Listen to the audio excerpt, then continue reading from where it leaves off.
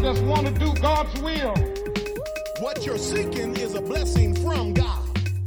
You must expect a miracle. You have the power of choice. Believe on the Lord Jesus Christ.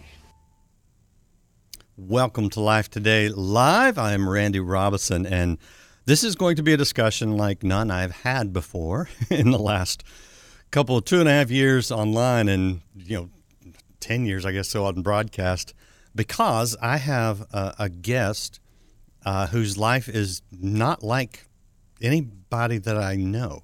I'll show you her book. Her book is called The Astronaut's Wife. It's by Stacey Morgan. And yes, her husband is an astronaut. Spent 9 months in space. And then, this is the life they live. Very unusual. How does that impact a couple, a family, a wife?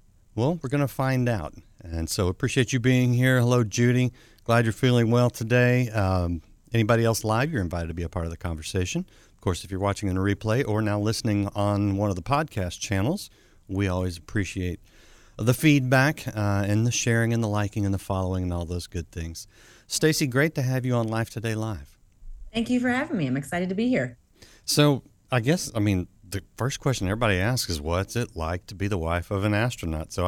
What's it like to be the wife of an astronaut? I would say it's a lot like a regular life, but with some interesting, unique events every so often. So I think some people think like, I don't know, my husband is floating around the house in a spacesuit or something on a regular basis. Most days are like anybody else's days with any other job, but it is unusual that we've got to travel to the other side of the world and see a rocket launch. I watched my husband do spacewalks. We live in a unique community of people with very unique jobs. And so sometimes when you're in it, you kind of forget how unique they are because everyone around you is experiencing the same thing. Yeah. Yeah. Was this something that you, when you got married, you went into knowing, or is this? Absolutely not. Oh, okay. Absolutely not. So my husband and I met in undergrad. We were both cadets at West Point, and so he was an Army officer, still an Army officer. And we pretty quickly, kind of as our life was getting established after we got married, he is also a physician. And so we were in the special operations community. And of course, this is post 9/11. There was a lot of deployments, a lot of the world changed after 9/11 for everybody in the military, everybody in the world, but especially those in the military. And so our life was 100% military focused. And in that lifestyle, you really have to be all in if you want to do more than just survive. And we were thriving in that life. We love the special operations community. That is still very much home for us. And so that was the life that pretty much we were in. And in 2012, we were 1 year out from moving to Germany, which I was super excited about. Mm-hmm. As anybody, you make plans and you kind of hope those plans are going to stick so that you can do all the work and do all the things. And my plans for Germany involved traveling around Europe and wearing lederhosen and eating a lot of pretzels and all the things that you imagine. And I was really excited about that. And my husband came home one day and in this kind of uncharacteristically giddy mood, he's not a giddy guy.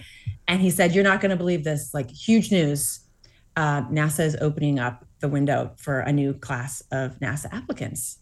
And I kind of blinked at him and I was like, "Oh, okay. Like, are we just sharing random pieces of information? Like, did you hear this on the radio?" And he's like, no, you don't get it. I want to apply. Wow. And this was shocking news to me because this felt like in the category of like, well, when I was a kid, I wanted to be a ballerina, but that ship sailed a long time ago. What kid doesn't want to be an astronaut or have dreams of going to space? And certainly we had talked about his interest in that over the years, but never in the context of this was something that he was working towards or kind of a lifelong dream. So this was a little shocking. It was not risk-free because of course you're living a life that requires you to be all in. And so then to apply to something else is risky because you think, what if this, kind of questions our loyalty over in this other community and it doesn't happen? The chances of getting selected are very small. So what if this somehow puts at risk the plans we've already made in this other area? But and also I really wanted to go to Germany. Like selfishly, I really wanted to go to Germany. So he assured me, look, the likelihood of being selected is very small, but I want to try. I want to say that I tried. And the joke was, no matter what, you'll always be able to say you were a NASA applicant. And so he applied, and it's a very long process, takes about a year. There's many phases of that where the pool just keeps getting downsized. And he just kept making every gate until it literally got to a week before we were supposed to be putting our car on the boat that would take it to Europe. And I said, we got to know, if we put this car on this boat and we're not there to meet it at the other end, we are never going to see this car again. So, can there be a decision soon? And about a week later, I was at the grocery store, and he called me and he said, "Where are you?" And I said, "I'm at the grocery store. Like, where else would I be?" And he said, "I need you to come home right now." And when I pulled into the garage, he was standing there, and he said, "I got the call. Wow. They've invited me to come to NASA." And it was like, okay. And everything we had planned for Germany had to be, turned off, resubmitted for Texas, and all the logistics of a move to another part of the country, which is not stress-free. And we had to start kind of a new life. He is still an active duty military officer, but this is a completely new culture, completely new place to live. And that's what started our kind of our space journey down here in Texas. Children at that time? Yes, we had all 4 of our kids by then. Oh, wow. I think our youngest at the time was not quite 3. So she was still, kind of in the diaper phase and very little. She doesn't really remember a life before NASA. Sure. And what about your military career? What did you mentioned you guys met as cadets? What did your track look like? Yeah, so I actually transferred out halfway through and finished at George Washington University, and it was a great place for us to kind of start our life together, because I think it helped me understand what it is to live a life of service and duty and sacrifice kind of in a deeper way, because I'd lived that life for 2 years myself. And I certainly can't claim I didn't know what I was getting into since he was in it when we met. And it's been great. And it was a theme from the day we met, this theme of service and honor and character and leadership from day one. And that kind of continues to be our themes through our marriage and kind of us as a family team to this day. Well, there's a foundation for you, for a family, right? Spiritually, what sort of y'all's background? Were y'all raised in the church or something? Yes, both of us were. I grew up in Massachusetts, attending Grace Chapel, which is a big church in Massachusetts, and really blessed to just have an amazing experience there, large youth group, wonderful people. I'm still friends with my high school small group leader, which I remind my girls all the time, like, be nice. I'm still friends with mine. And then my husband was an Air Force brat, so he moved all around. So his patterns of, different kind of denominations and stuff varied based on where they were living and what was available. But yeah, that was also, we actually met through Officers Christian Fellowship, which is a Christian club. And that was an important, definitely foundational part of what brought us together even long ago. Yeah. So I ask all that to kind of establish, this is something that you guys probably prayed about, sought God about, asked for his leading about, and it landed you in a kind of a wild place. Yeah, I think we've always said from the beginning, God, take us where you want us to go. We have dedicated ourselves and our family to a life of service, both to you, to our country, to our nation, to humanity. Down here, kind of in the space world, we talk a lot about, service to humanity. Like the scale just kind of gets bigger as you do that kind of thing. And so, trying to be very open-handed about where do you want us to go, not cling too tightly to those plans that you'd really love to cling to, because it would just be easier to follow those plans. But, when these doors open, having the courage to kind of walk through, even though you don't necessarily know what's going to happen after you walk through that. So yeah, it's been an adventure. It's funny. It feels a little bit like, what is around the next corner? I don't even know, because it certainly has not been the standard path by any stretch in any of these categories that we have fallen into over the years. Yeah, could be Mars. Maybe. No. So talk me through the space station, because it's one thing. I don't know. To me, I mean, flying to London is like a long flight. Yes. But this is a big deal. I mean, not just the risk, but the absence for kids. I mean, not easy. Tell me about that whole thing. Yeah, it's, I mean, you can Google to see amazing videos on exactly how rocket launches work, and they would do a much better job of what I can do. But what's interesting is you can actually get to the space station faster than you can get to London on an airplane. Oh, wow. It only takes a few hours, but of course you're traveling a lot faster in a rocket than you are on an airplane. But yeah, it is a unique experience to have, not just because obviously there is a rocket that is literally traveling into space, but it is a unique season when your spouse or your parent is literally off the planet.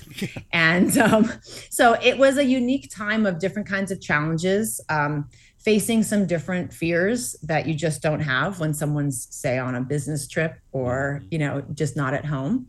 And it was both amazing and fulfilling, and had a lot of opportunities, and also had a lot of challenges, and was tough, and did not come without sacrifice, both on my husband's part, but on my part and the part of our kids, our whole family. These opportunities are never without risk and sacrifice of some kind, even if it's just time away from your family and, almost a year of your children's lives. Yeah. And so you mentioned what kid doesn't want to grow up to be an astronaut? I would be that kid. Because I don't like flying, and the thought of being in space, frankly, it terrifies me. Right, so I am good to stay right here, feet on the ground. Right, most days. That's right. Was there any fear involved on your part with that? Because if one thing goes wrong, I mean, we've seen what the disasters that can happen. Yeah, absolutely. I mean, that is, I think, natural. Everybody is a little bit scared. I mean, because the more information doesn't make you feel better. Ignorance is bliss, right? And the more you learn about the science and the realities of space travel and the vacuum of space and all the things that you're relying on working perfectly in order to keep everybody safe and then get to and from safely, it is very scary. And a lot of it is now. Not just, I think a lot of people assume like, oh, the biggest, scariest moment must be when the rocket is taking off and, you're worried that the rocket's going to explode. Sure. And a lot of people are nervous about asking me that. So they kind of would couch it in funny, like, aren't you nervous about, the rocket? And I'm like, about the rocket blowing up? Yes, yeah. I'm nervous about the rocket blowing up. Who wouldn't be?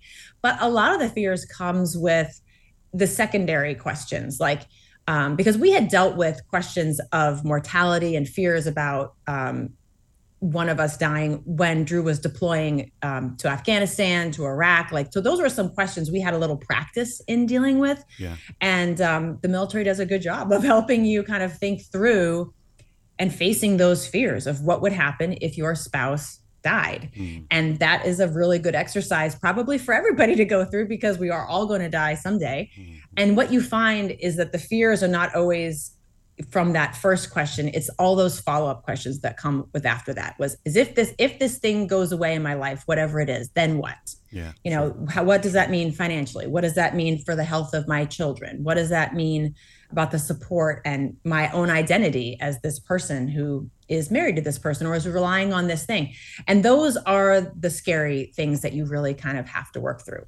For me personally, I found that when I was watching that rocket launch, it wasn't the fear of the rocket launch itself. It was the what comes next questions, and not just the negatives, like what if this goes poorly and I have to deal with the financial and family and all those other repercussions of something really bad. But what if this goes well? Like, what is parenting going to look like when my husband's in space and I'm on Earth? Like, is his relationship with his children, is their relationship going to be weird? Is this going to affect our marriage? Like, will he have health problems when he comes home that we have to deal with? Like, there's just all these unknowns, and it's really easy to sit in those fears and just let them overwhelm you, because there's no answers to those. Those are all potential things that could happen in the future that you have no control over. And it's real easy to just sit and spin on those things and feel out of control and feel like, where is where is any comfort in that? And so for me personally, I felt like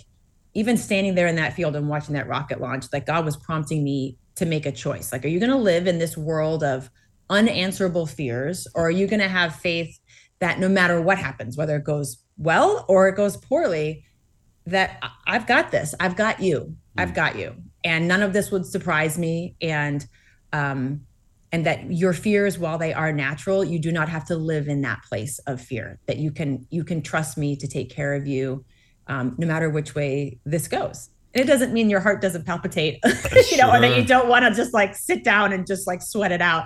But that's the difference between living a life that is reactionary and fearful and angry and afraid, and one that is confident and peaceful. And I think with a little bit more clarity in your life, even though the circumstances may be exactly the same that you're living in, it's where do you place your trust? Yeah. And if your trust, I think in that moment, I realized, like, if my trust is in being married to this guy, well, if this rocket explodes, what does that mean for me? Right? Like, if my trust is in the amount of money in my bank account, and that bank account is empty, what does that mean for me? Like, whatever it is that you're most afraid of going away is probably an indicator you've put that on a pedestal in your life that maybe you shouldn't have. And God is trying to help you when you're in a scary place where that thing could be taken away. He's trying to help you maybe take it off the pedestal and put it back where it belongs, and let him kind of. It's one thing to say, I put my trust in God. God, my security is in the Lord. Right. But when things go wrong. Yes. Or even not just having to go wrong, but when the risk is high. And I would say that obviously with you guys, the risk is more elevated than, as dangerous as these Dallas-Fort Worth freeways can be driving to work. It's just a different level. How do you handle that with your kids? Because it's one thing for you to have a mature faith and a mature trust and know your securities in the Lord, but it could be a little difficult to convey that to kids at times.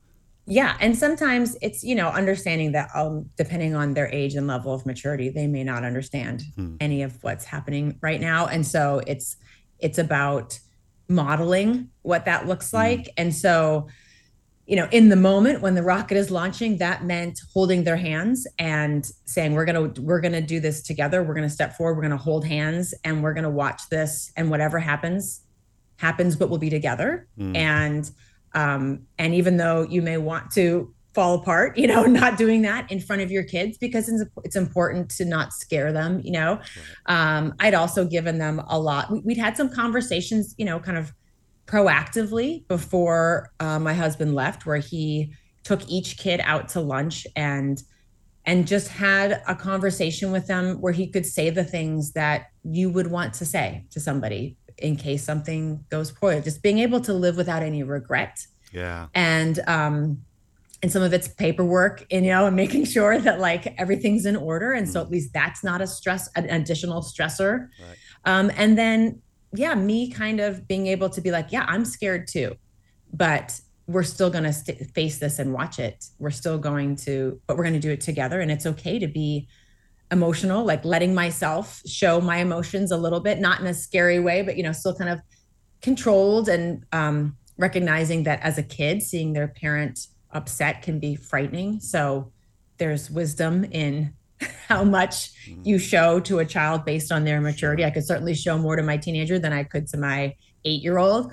And just being honest, I'm tired and I'm nervous and I'm scared. But here's what I'm counting on. God is with us, and we had an amazing group of friends and family with us who are reiterating that message. That's why being in community is so important. So it's not just mom like lecturing everybody about, whatever it is. Like, there's a community of people whose foundation is built on the same thing. So they're echoing that same message of like, it's okay to be afraid, but we're going to be brave because we know where our foundation is built on, and it's not on whether or not this rocket launch goes successfully or not. Wow. All right. We're talking to Stacey Morgan. This is her book, The Astronaut's Wife. And by the way, you picked that up. All the proceeds from that book will go to help military families, military causes. Is that right? That's right. So that's very, very cool. And Stacey is also an executive director of MOPS, Mothers of Preschoolers International.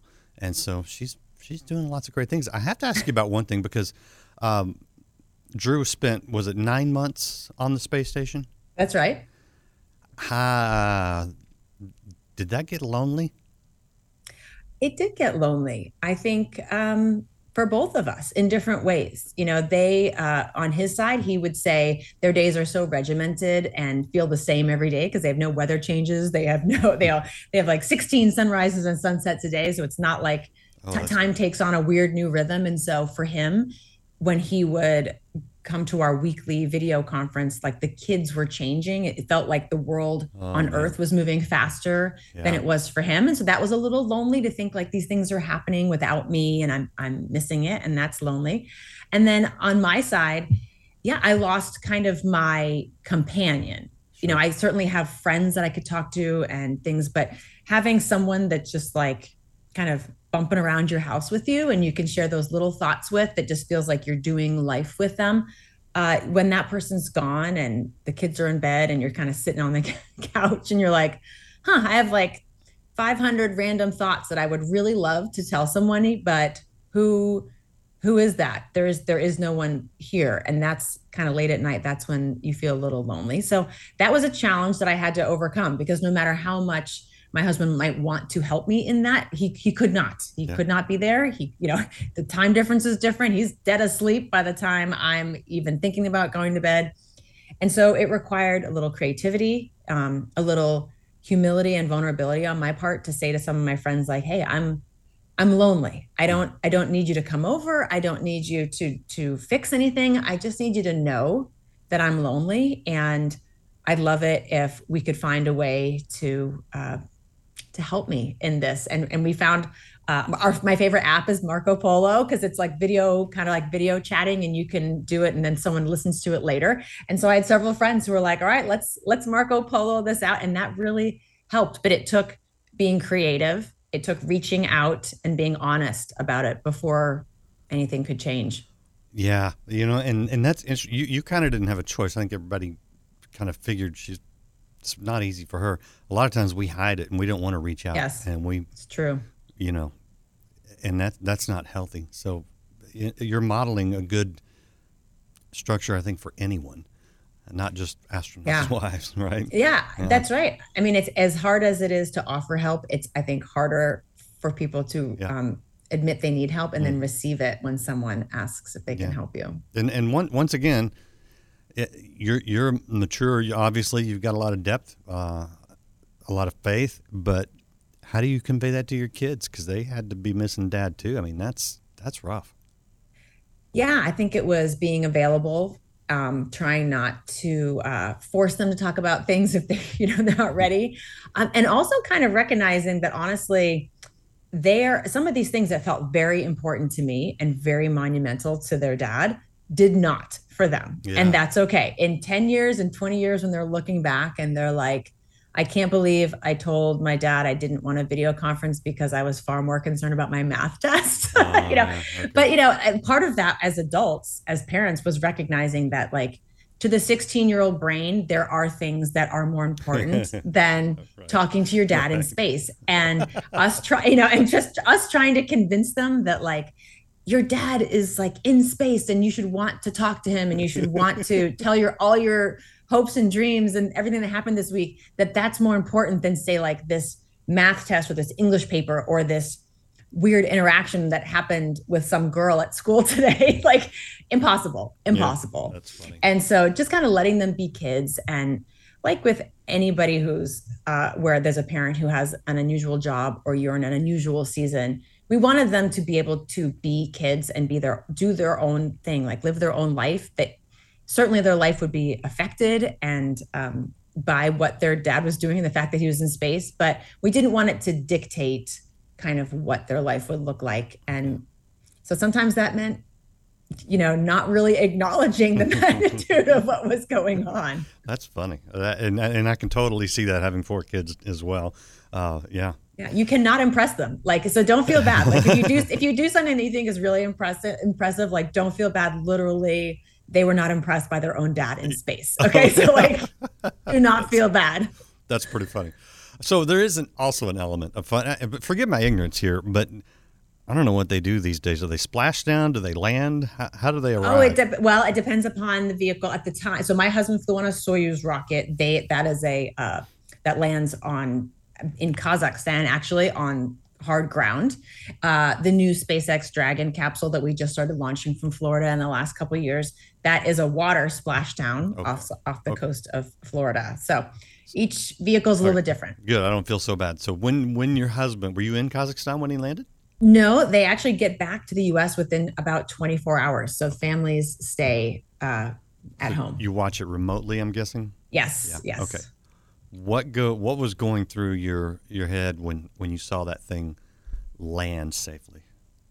Yeah, it was it was a little strange because he came back in the ramp up to COVID. We didn't know it was the ramp up. We thought, at the time, because it was April of 2020. Oh, wow. So, we thought it was like, oh, we're at the peak. Little did we know it was going to be a lot longer. Flatten the curve and we're done with it. That's right.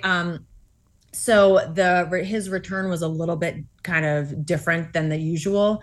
And one of the things that was different was that there wasn't, usually there's kind of like high definition cameras and they're kind of tracking every movement, and you could see it under parachute coming all the way into the ground. You could actually watch it like hit the ground. And I later saw pictures of that, but live, we didn't see any coverage until the capsule was on the ground. And so by the time it turned on, by the time I guess the cameraman got there and turned on his camera, they were pulling them out, and it was very kind of pixelated because it just was not HD. And of course they're streaming it live from the other side of the globe. Sure. So I understand.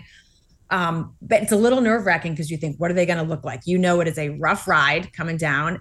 You got to have a pretty stern stomach. And I think it would make anybody feel pretty queasy. There's a lot of spinning, a lot of bumping, a lot of rolling. I'd be done. You wouldn't want to see me after that. Yeah. That's right. So when they pulled him out and I saw him, it was like, oh my gosh, like he looked terrible. He looked absolutely terrible. Everybody's different. Of course, the pixelated coverage did not do him any favors. The real relief didn't come until the next day when we got to actually see him in person, because I knew when they pulled him out that he had a long journey from Kazakhstan back to the United States. And it was even longer than normal because of all the crazy COVID things that were happening with airports being closed and all kinds of stuff. So it was going to be a little bit of a planes, trains, and automobiles to get him back. And I thought, ooh, that sounds terrible after everything you go through to get back to Earth. And so I was a little nervous for him, honestly, when I saw him get pulled out and he did not look good. I thought, ooh, the last thing I would want to do if I look like that is like get in a vehicle or get in a helicopter or anything. And so I was a little nervous. And luckily, when we saw him about 24 hours later, they bring them back here into Texas, and the family were there they taxi the airplane into the hangar, and we were there waiting, and he walked out under his own 2 feet, which is always great. And he looked a lot better. He was it takes a while for they're back to 100%, but he looked so much better. And just kind of being able to touch him and hug him after, pretty much almost 10 months away, that was like relief. That's when you felt like, okay, we did it. We crossed the finish line. You survived. You're back. Yeah. We're reunited again. And now it's like on to the new phase. So there's obviously, we talked about the difficulties, but there's some fun at times. Oh yeah, absolutely. I don't want anybody to think I'm painting some negative picture of there are some incredible opportunities, and we've had some cool opportunities to travel and do some things that we'd never been able to do. I certainly, I got to go to Moscow and then Kazakhstan for the launch. That's an experience that obviously most people never get to have. And that was an incredibly amazing cultural experience, also just a real bonding experience for my family and our friends who came with us. And please don't, it's absolutely an awesome thing. You've learned to enjoy the fun parts of it as absolutely well. Absolutely. Good for you. And amongst all this, as I mentioned a minute ago, you spend a lot of time with moms. Yes. You sounds to me like your plate is plenty full Why do you do that as well? It is. Well, I love it. I am a leadership coach for MOPS International, and my job is to help develop leaders who lead their local groups all across the world, all across the country. And one of my special projects is military families and military moms. There's an epidemic of loneliness and kind of isolation amongst moms worldwide. And so anything we can do to help draw women into life-giving community, especially if there's a faith basis for that community, which MOPS is so important. That's my passion. That is absolutely my passion. And what's been fun is writing my story and kind of the memoir of that season for the book. It's been a great way to kind of get my thoughts on paper and see the big themes that God has pulled through the last 20 years of our marriage, and how they are even incorporated into how we talk to these moms and these women that we are serving with MOPS, because the circumstances sometimes are different, right? Like not everybody launches their spouse into outer space. I got that. That's unique. But every person has had a time in their life when they were afraid. Something was happening that felt like it was out of their control, and they have to make a choice as to whether or not they're going to trust God for what happens next. And of course, the message that I'm telling leaders that they will then turn and tell the moms in their group is like, for a lot of women, that happens like when you come home from the hospital with this baby, like, oh my gosh, God, you gave me this baby and there's no instruction manual. I'm afraid. Like, what does this mean? How does this change my marriage? How does this change our family? How does this change our finances? And who do I trust? Like, who, honestly, in that fear, I think it exposes, where do I find my safety? Yeah. And so we hope that, as MOPS, we come in and we draw you into community. Come find friends, come find women. We talk about these things. Let's be honest. Let's be authentic friends.